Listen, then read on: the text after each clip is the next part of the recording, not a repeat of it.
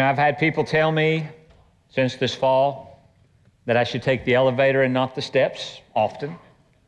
And some said, well, I wish you didn't take those stairs. Well, I've not figured out another way to get up here yet, unless I ask people to carry me up. And I'm sure that I could find people to carry me up if I needed to, but let me walk for just a little bit longer. Amen. It's good to see everybody here. I ask you to take your Bible and turn to Hebrews chapter 10. Hebrews chapter 10. When you get there, you can go to verse 19. Hebrews 10:19. When you get there, you're going to find, if you want to look in that pew Bible, it's on page 1380. It's down at the bottom right-hand corner there, but we will read Scripture here in just a few minutes.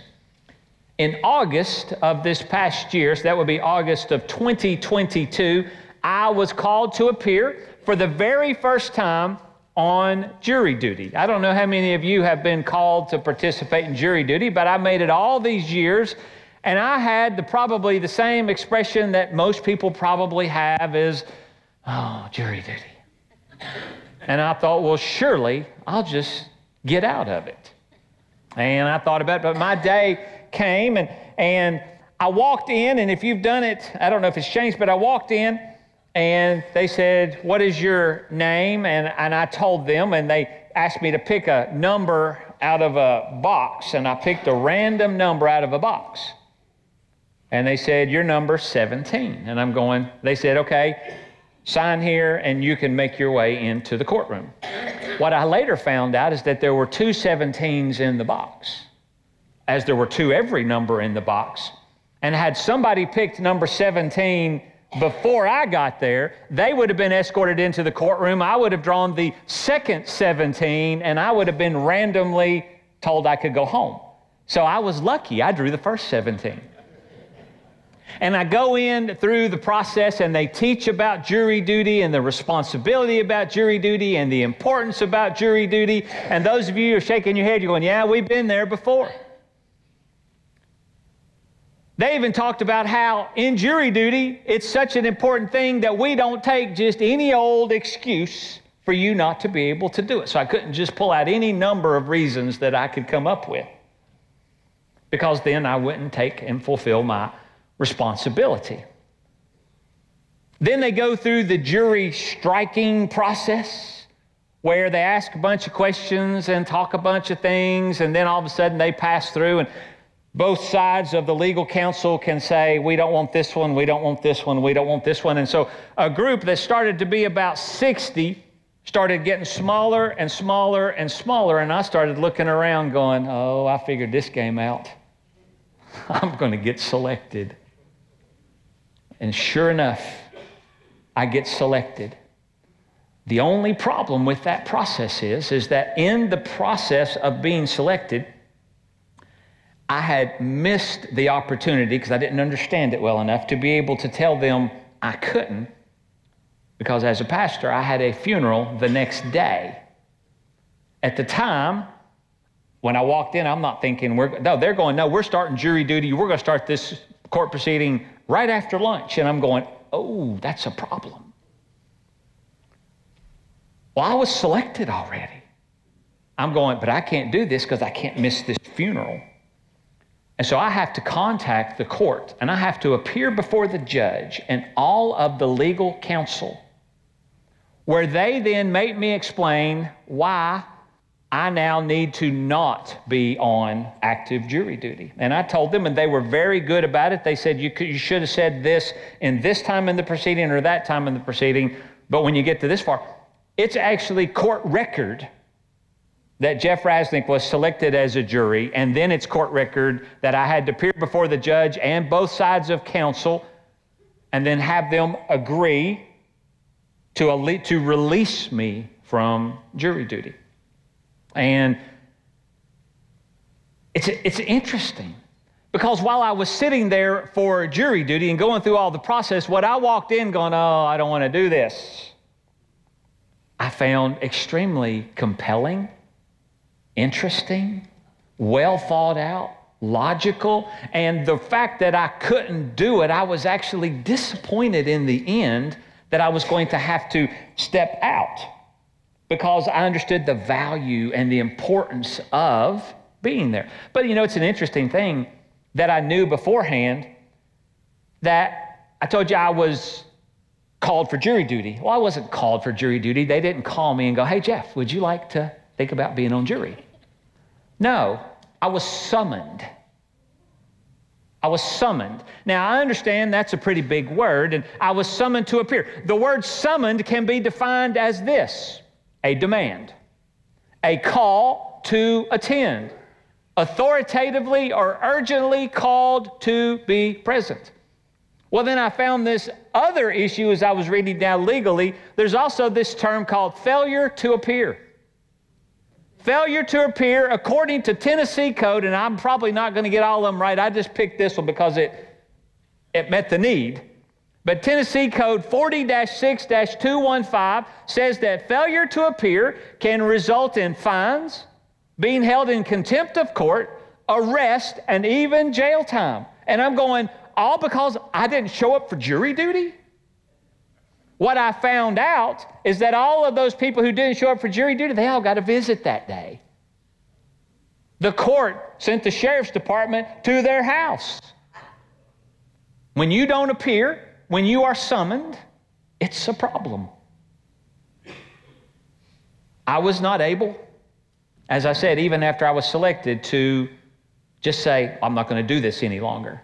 No, they had to allow me to leave. Today we continue our sermon series, and you're getting ready to go, where are you getting ready to go with this? We continue our sermon series, Why I Go to Church.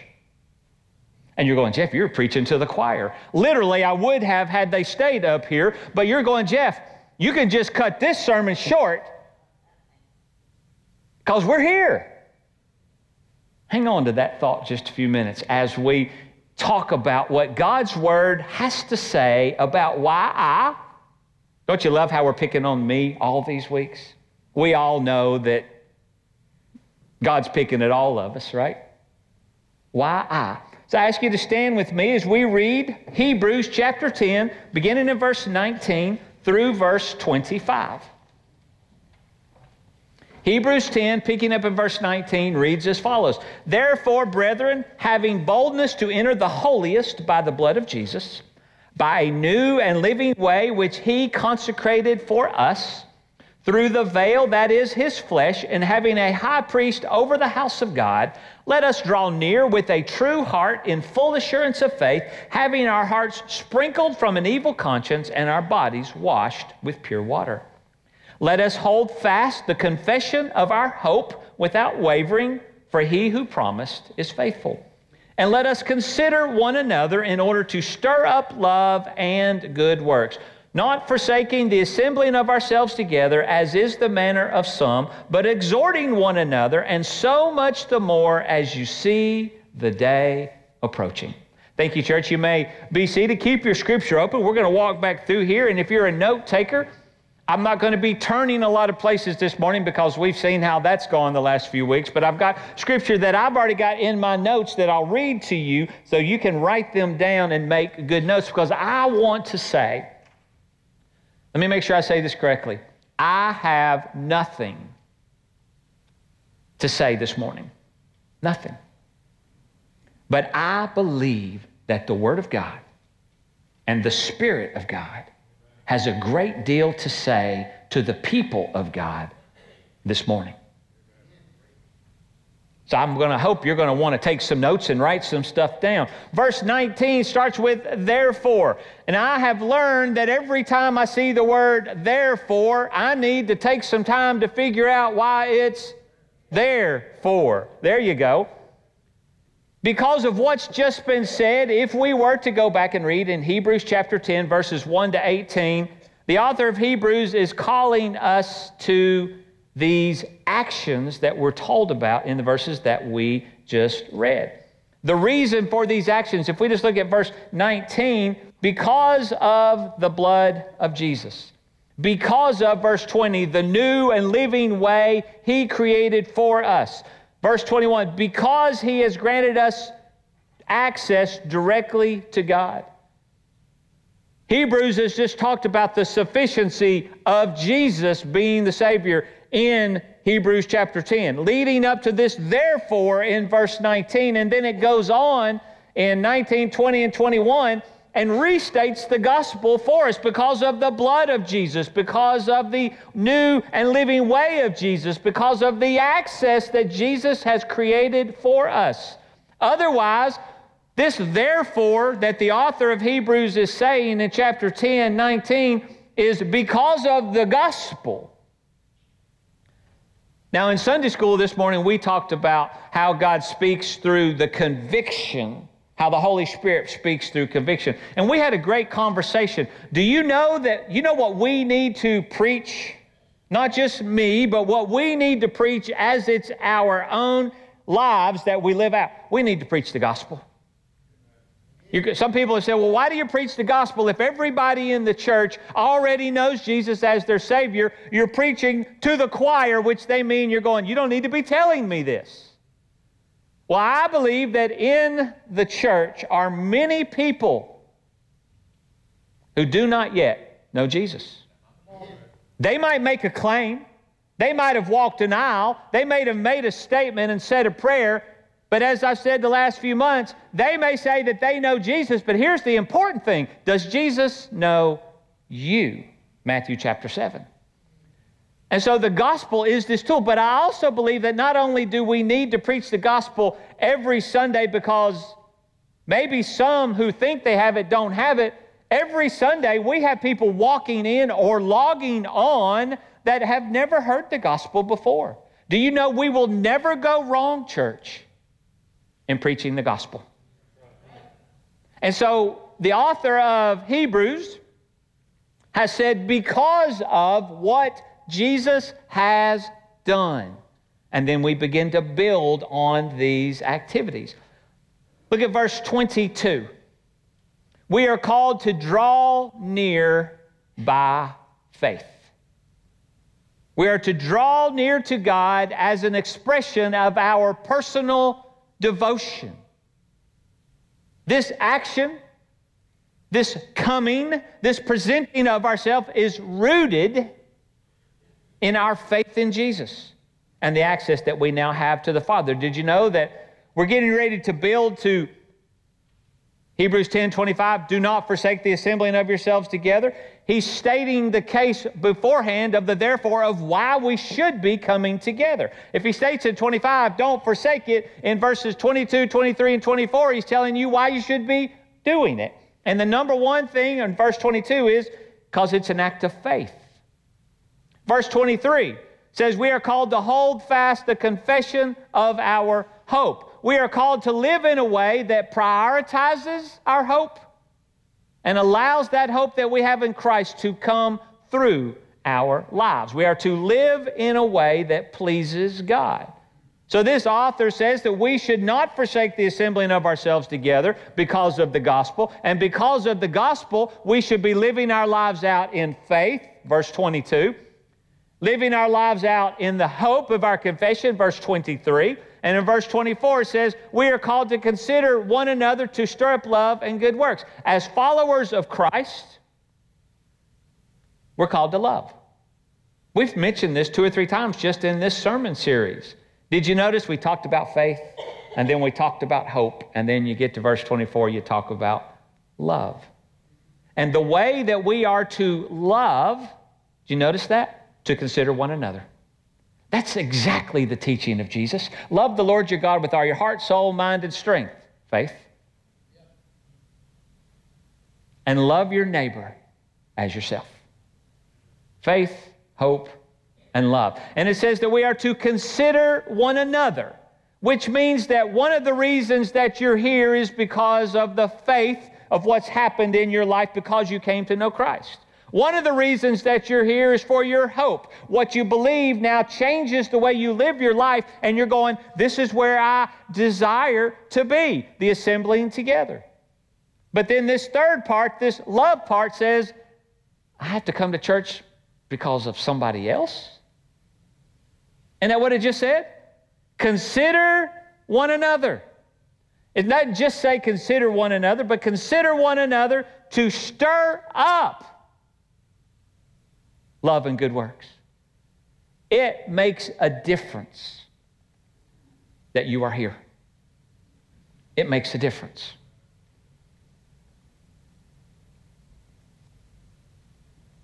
This scripture talks about our faith, our hope, and our love. Church, that's the backbone of the commitment that God has shown us through Christ and the commitment that we have made by accepting Jesus as our Savior. So you get into verse 25 where we are additionally challenged. Remember, I've told you that we therefore are to do these things because of our faith and our hope and our love. But then the author of Hebrews turns around and says in verse 25, to not forsake the assembling of ourselves together. Verse 25 says that we are to exhort one another. Did you see that there's a value there of you being here, and it is beyond your faith, beyond your hope. Those will what drive it, but it's your love that will cause you to also be here, to exhort one another. Just imagine, let's just overplay this exhorting, this encouraging, this being here for one another thing. I've mentioned to you years ago, it's now been 10 years ago, when I was first stepping into this pulpit, that I would preach on Thursday afternoons, right here, with microphone, to no one. And it was not as fun as you think it might be. Preaching to no one? That's tough. I'm glad you're here, right? It makes it more fun for me when you're here. I pray that you're glad you're here. But then if we go back just 3 short years ago, where we, for a period of time, for a 13-week period of time to be exact, we chose to meet online only. Again, here we are 7 years later, and I'm standing in here preaching literally to no one in the room, but knowing that there were people online. Not the same. Being together is good. Now, if you're with us right now because you are online on YouTube, or if you're online on Facebook, or if you're on the phone with us, here's what I found. We used to have many, many people that would attend via electronic streaming manners. And then there came the appropriate time that they came up with, and they said, it's time for me to be back. And when they came back, they're going, I am so glad that we had those alternative means of joining, but I can tell you this, it's not the same. Church, can I tell you that it's not the same as being here? And so to those of you that are streaming with us or on the phone right now, I'm glad that you're here. And I pray that you're here that way because you can't be here any other way currently. And I want to encourage you, both in the room and online, that every time you can physically be here together, you should be. That's the better way of being together. God's Word calls believers to regularly meet together as part of building our faith, our hope, and our love. Was provided this statement. Many of us believe that church is a place we go. Scripture will teach you that church is who you are. So please do not let me cause you to mislead anything in Scripture. I'm not here because of a building. When we talk about the church, we're not talking about this great facility that the Lord has blessed us with. When we talk about the church, and we're going to talk about that for the next few minutes, we're talking about followers of Christ. We're talking about Christians. We're talking about those who have come to know Christ. The church is not a place you go. The church is who you are. So let me just, if you're going to jot these down, I told you I've got these scriptures written down, but Matthew chapter 16, verses 15 to 18 reads like this, and this is Jesus. He said to them, But who do you say that I am? Simon Peter answered and said, You are the Christ, the Son of the living God. Jesus answered and said to him, Blessed are you, Simon Bar-Jonah, for flesh and blood has not revealed this to you, but my Father who is in heaven. And I also say to you that you are Peter, and on this rock I will build my church, and the gates of Hades will not prevail against it. Jesus always intended to build His church, His followers, His faithful people coming together. And what He was waiting on is for people to identify with Him. And Peter said, You're the Christ. Jesus said, You're right. And it's that profession of faith that I will build the church on, that I will build and gather the people of God for. So that your faith, your hope, and your love, so that your building up and your edification can happen. Jesus said, That's what I'm going to do. There's always been, in the plan of God through Christ, the assembling of the believers.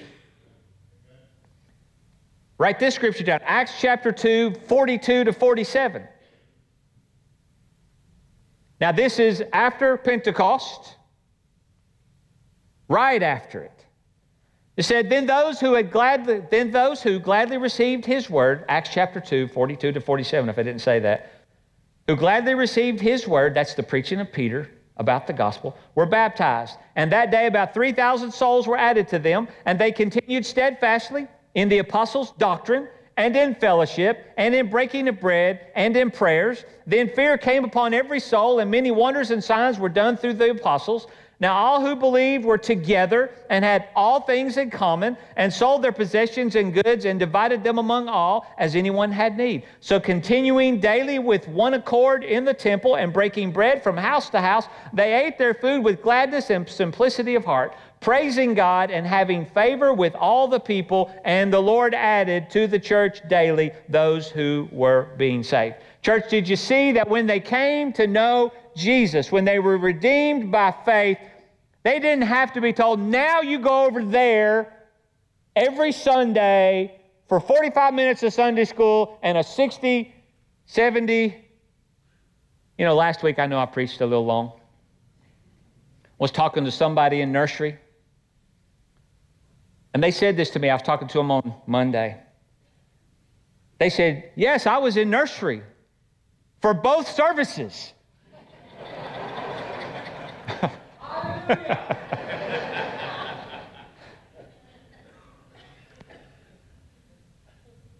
Sometimes God just has a lot He wants to say. But you find out that in Acts chapter 2, as people were coming to know Jesus, as the Holy Spirit was now involved in the life of a believer, they were drawn together.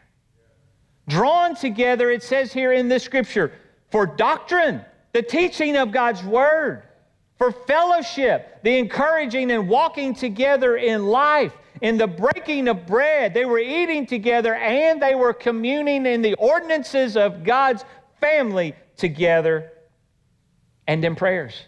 They were together. And then if you keep on reading there, they were together in the church.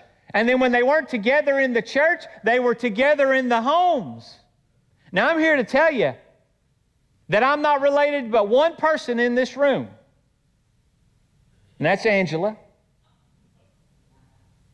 Do you guys think there'll be somebody else? But let me tell you, and we're going to make a point here in just a minute. Many of you have been my family for over 25 years. You see, Angela and I, since 1992, first part of 93, we've never lived near family. The church has always been our family. Many of you, we've grown up together. We've raised kids together. And now we're all starting to share in all the benefits of what happens as we get older together. Some good and some not so good. But we're doing it together. And I believe that God's Word tells us that we should study the Word together, share together, walk together, fellowship together. That's the image. And look at the beautiful thing. That example of the church being together in life made them appealing to the world. Just notice what it said right there at the end. And the Lord added to the church daily those that were being saved. Did you know that when we study doctrine, preach doctrine, when we fellowship together, when we serve together, when we pray together, when we eat together, we do all these things, God is growing us up as this body of believers. And that well-lived body of believers impacts those around us.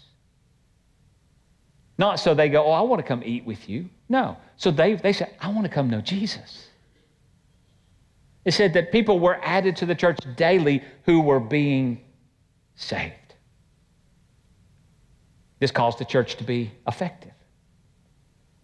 Now, God's Word has a lot to say about the importance and the value of the church, including each individual member. So I want to encourage you, if you're a note taker, write this down. I am not going to read, I'm going to summarize a couple of thoughts from a couple of chapters. But 1 Corinthians chapter 12 has a great deal to say about the body of believers. I'm praying that you will be so encouraged and so challenged after this that later today you're going to want to sit down and really just pour through this scripture so that the Lord can continue to challenge you and encourage you in this regard. And as you do, you will see the following reminders as how you, a believer, are important. Important to the church of God, and I believe important to the local church, fellowship of believers. You will see that the Lord gives spiritual gifts to everyone, 1 Corinthians chapter 12. Verse 7 says that each gift is given for the profit of all. For someone to say that I believe that God has gifted me, but I choose to just be at home, well, you're wasting that gift. It was not given to you for your benefit. Scripture teaches it was given to you for the profit of all. It would say that the body is made up of many members. And verse 18 of 1 Corinthians chapter 12 said that God has assembled those members together in a way that pleases Him. Did you catch that? When you come to know Jesus, when you are eternally redeemed, but you are also spiritually gifted and you are placed in a body of believers where you are called on to be profitable. That means active, helpful, present, useful. Verse 26 of 1 Corinthians chapter 12 says that when one suffers, we all suffer. It also says that when one is honored, we all rejoice. Scripture teaches that the body of believers, we go through it all together.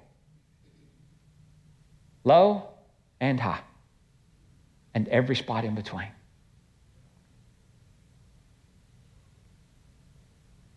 See, I know that you all love me. Not because it's just some kind of thing that I know they love me. No. Since I fell, since all this happened, you've been tending to me. You've been praying for me. You've been, some of you, feeding me. Not by mouth. I've been able to so far feed myself. But you've been bringing food, cards, encouragement. You've been trying to remind me, Jeff, use the elevator. You've been going, Jeff, stay away from the edge. All of those things are acts of love that happen in a family of believers. All of that.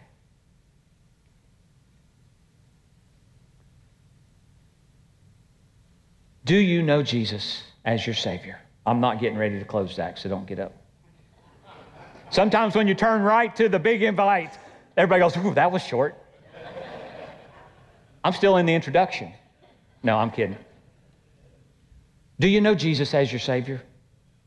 Do you know Jesus to the point of your Savior that you know that He has gifted you for His glory and for the benefit of the church? Are you being faithful to where you have been placed? Remember, I didn't place you here. God did. as it pleases Him. All glory to Him, all effort to Him, all priority to Him. Are you being faithful? One final place that I went, 1 Corinthians chapter 12, you're going to want to go study that because I just gave you a couple of little bumps, but you're going to want to study it. Ephesians chapter 4, oh my goodness, it is such a great chapter. You're going to want to go study it. I just want to read verses 11 to 16. Ephesians chapter 4, and then on your notes, I'm going to read 11 to 16, but I want you to go read it all. Ephesians 4:11 says this, and He Himself gave some to be apostles, some prophets, some evangelists, and some pastors and teachers, for the equipping of the saints for the work of ministry, for the edifying of the body of Christ, till we all come to the unity of the faith and of the knowledge of the Son of God, to a perfect man, to the measure of the stature of the fullness of Christ, that we should no longer be children, tossed to and fro and carried about with every wind of doctrine by the trickery of men, in the cunning craftiness of deceitful plotting, but speaking the truth in love may grow up in all things into Him who is the head, that is Christ, from whom the whole body, catch this church, joined and knit together by what every joint supplies, according to the effective working by which every part does its share, causes growth of the body for the edifying of itself in love. Did you catch that, church? We have become equipped, encouraging, unified, mature, and faithful when we, the body, faithfully and correctly come together. The word body in verse 16 caught my attention. Now, I don't use the English language perfectly well all the time. It's okay. I know it. But rarely do I bring in a lot of other languages. But the word for body in the Greek is ekklesia. You've probably heard that word before if you've been in church. Let me tell you what it means. It means congregation. That's a group of people. Ekklesia means church. That's a group of people. Catch this one. A gathering of those summoned. And I'm going, Lord, you're just cool how you can draw me together. And then bring up the word summoned again in Scripture. I was attracted to the word summoned because of my jury duty experience from before. Let me tell you how. Go off script for just a second. That morning, earlier this week, every now and then you guys might get a text from me going, hey, I'm praying for you today, or I'm doing this, that, and that. Well, the Lord lays people on my heart, and I just reach out to them and I text them. Well, the Lord had me reach out to someone in the judicial branch of Bedford County. And I reached out to this person, unsure of why God would lay them on my heart, but I reached out to this person and their wife and told them I was praying for them. Told them that the Lord had laid them on my heart, that I was seeking to be obedient. I'm not sure what God is doing today, but if I could walk with you in any way, please let me know. Came in, started reading Scripture, looked up ekklesia, hear the word summoned. I'm going, God, you are too funny. You laid it on my heart earlier through a person, and now you're laying it on my heart through study. The word summoned. I knew that when I received my summons for jury duty, it wasn't a choice. I had to go. You get that, right? They come find you if you don't go. It wasn't a choice. It may not have been convenient, but I knew that if I ignored the summons, there would be a price to pay. Ekklesia, defined as those summoned. I'm afraid that many today view church as a choice, a place that you go. When Scripture has taught us, see, I told you that the English language will sometimes trip you up, that Scripture has been teaching us that church is not where you go. It's who you are. It's where we exercise our faith, hope, and love, use our giftedness, are obedient to Christ. It's good for us and it's helpful to others, and it leads people to Jesus. Tony Evans puts it this way: believers who are not functioning part of a local church are living outside the will of God and limiting God's work in their lives. And you're going, well, Jeff, we're here. We get it.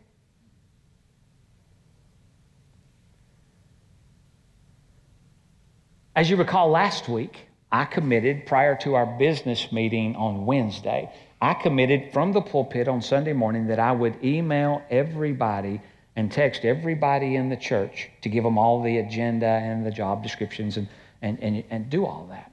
So on Monday, I came in and I knew that was one of the things I was going to do. And I did it. And while doing this, I don't have my phone with me, but if I called up my phone right now and I go into this app that's either on my computer or on my phone and I call it up, when I go to the group called FBC Church, which is everybody who has taken time to fill out the little yellow documents so that we get you into the system. Out beside that members number is a number. The number was 693. 693 of you are in there. And I'm going, there's no way. I stand before you every week. I don't see 693 people. I'm going, well, we've really messed up our system. So I said, Katie, print me out a list of everybody. So I got a list of 693 names. I want to tell you that this is that list. 693 names. And I'm expecting to go through here and go, well, that's not here, they're not here, they're not here, they're not here, they're not here, and find just literally hundreds of people that we've just got riding extra on the roll. 693 people. I went through person by person, and I highlighted everybody that I had not seen since Thanksgiving. 60 days. That's a pretty long time. Even if you're sick, you tend to get back before then, right? 693. I highlighted 56 names. 56 names out of 693 names I had not seen in 60 days. For the math people in the room, that means that there's 637 people that I had seen by name within the last 60 days. 637 people. And you're going, Jeff, that's a lot. Yes, it's a lot.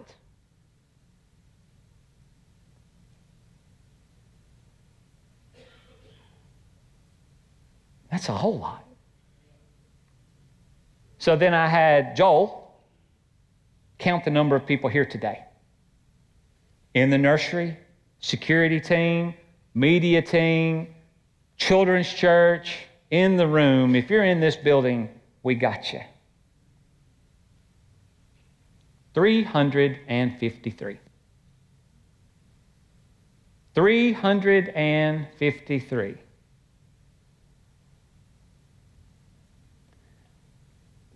Let's do a little test right now. When I look at our church, I'm going, wow, that means that's like 270-ish people that I've seen in the last 60 days aren't here today. You could say that for every person who's here, there's somebody who's not. And they're not strangers. You know who they are. Somebody knows who all of them are. And they're not here. But the reality is that some of them were here last week when you weren't. See, this is the only way this works. We've been having some really good attendance. And on good Sundays, we've been, 440. I mean, that's really great. But 637 makes it not so great. That means even on our really, really good Sundays. I woke up this morning and it's funny. I had people texting me going, I'm sick today, I can't make it. I had people texting me, and I'm going, oh, it's raining. People aren't going to come. It's just the way we get. And I'm going, man, if they only knew that I was going to preach on, you should be in church.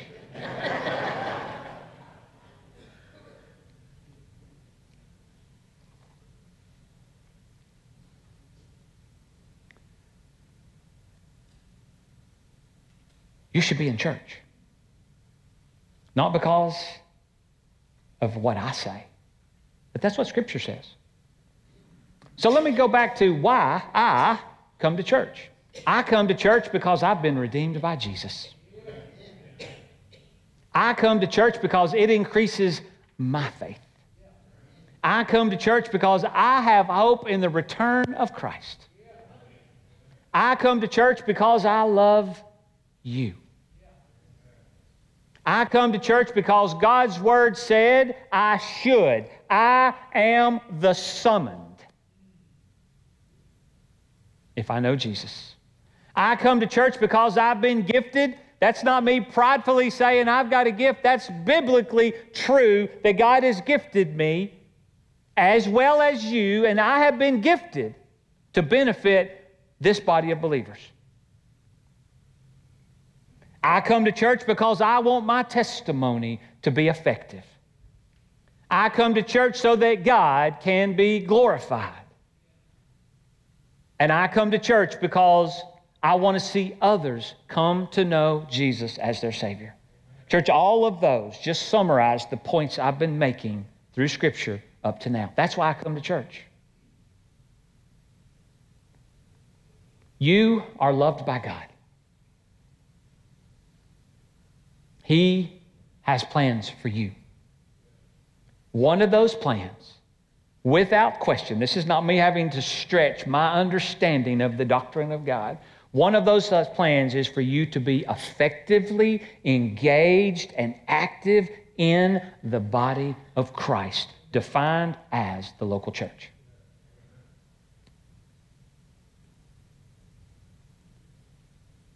I want to encourage you this week to determine why you go to church.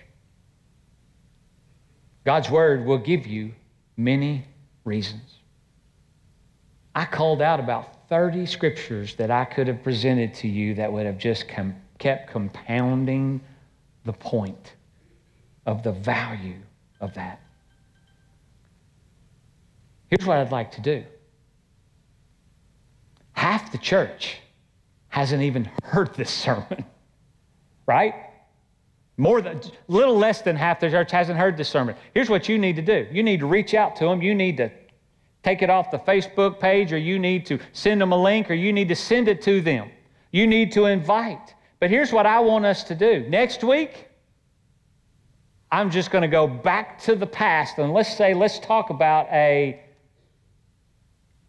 high attendance Sunday. You see, church, we have one of two problems right now. Because I have counted how many people this sanctuary can hold. I know it. I've got it in my phone. I know how many of these size rows and how many of these size rows. And we've pretended when we've done wedding parties or this, that, and the other, how many people can you sit on a row? We've actually measured or estimated the average width of a person. So you can figure out how many people can you fit in this sanctuary. Let me tell you what, church, we've got one of two problems. Problem number one is we got plenty of room. Look around. Gaps, gaps, gaps, gaps, gaps. We've got plenty of room. That's the problem. And if everybody comes, we have a different problem. We have no room. Can you imagine what this looks like? If all 637, I'll give those 56 people a pass. If all 637 of us decide on one Sunday, we're going to be here. You know, statistics are everywhere. People think regular church, when I was growing up, regular church attendance was every Sunday and Wednesday. Now we've gotten to a point where if we come on Sunday, Wednesday's optional. Now, I'll tell you what, God's moving on Wednesday nights here. It was a great time on Wednesday. Let me tell you, one of the greatest things I have ever seen was on Wednesday night when we had our business meeting. We had over 200 people in the room and no questions. They didn't come because of an issue. They came because of God. That's pretty fun. But now, faithful attendance has become 2 out of 4, 3 out of 4. Now you just said, well, Jeff, you just define faithful attendance as long as I see your face once every 60 days, right? I mean, church, let's raise the bar. And all I want you to do is not allow me to talk you into coming to church. I'm not here to make you feel guilty. What I'm here to tell you is that God's Word says that He has something for you, and one of the many ways He's going to reveal that to you is when we come together as an active, effective, engaged body of believers. So church, next Sunday, I want to see all of you here. And then next Sunday, I want to reach out. And I want you to reach out to bring the people that aren't here. Let's see what God can do when we are obedient. Amen? This is not a numbers grab. This is a biblical power play. You guys know what a power play is, right? If you follow hockey, power play is when you have more people on the ice than they have on the ice. And it is an absolute advantage to be in a power play. Remember I talked a couple of weeks ago, or last week really, about the impact of 2%? Do you know that if all 637, or we get those 693, and we grow, because if you're new here and you've never turned in the yellow sheet, you're not even part of the numbers we're counting, which means we're bigger than that. We all faithfully come together. You talk about a power play. In this community, the power of God being on display because of the effective coming together of the body of believers of First Baptist Church. Scripture has said people will come to know Jesus. And you're going, Jeff, what about the space problem? For starters, I've learned a long time ago, I don't fix problems that aren't problems yet. But let me tell you this. The way to fix the space problem is not being disobedient to Jesus. Let's be obedient to Jesus, and let's see how God chooses to fix our obedience. Amen?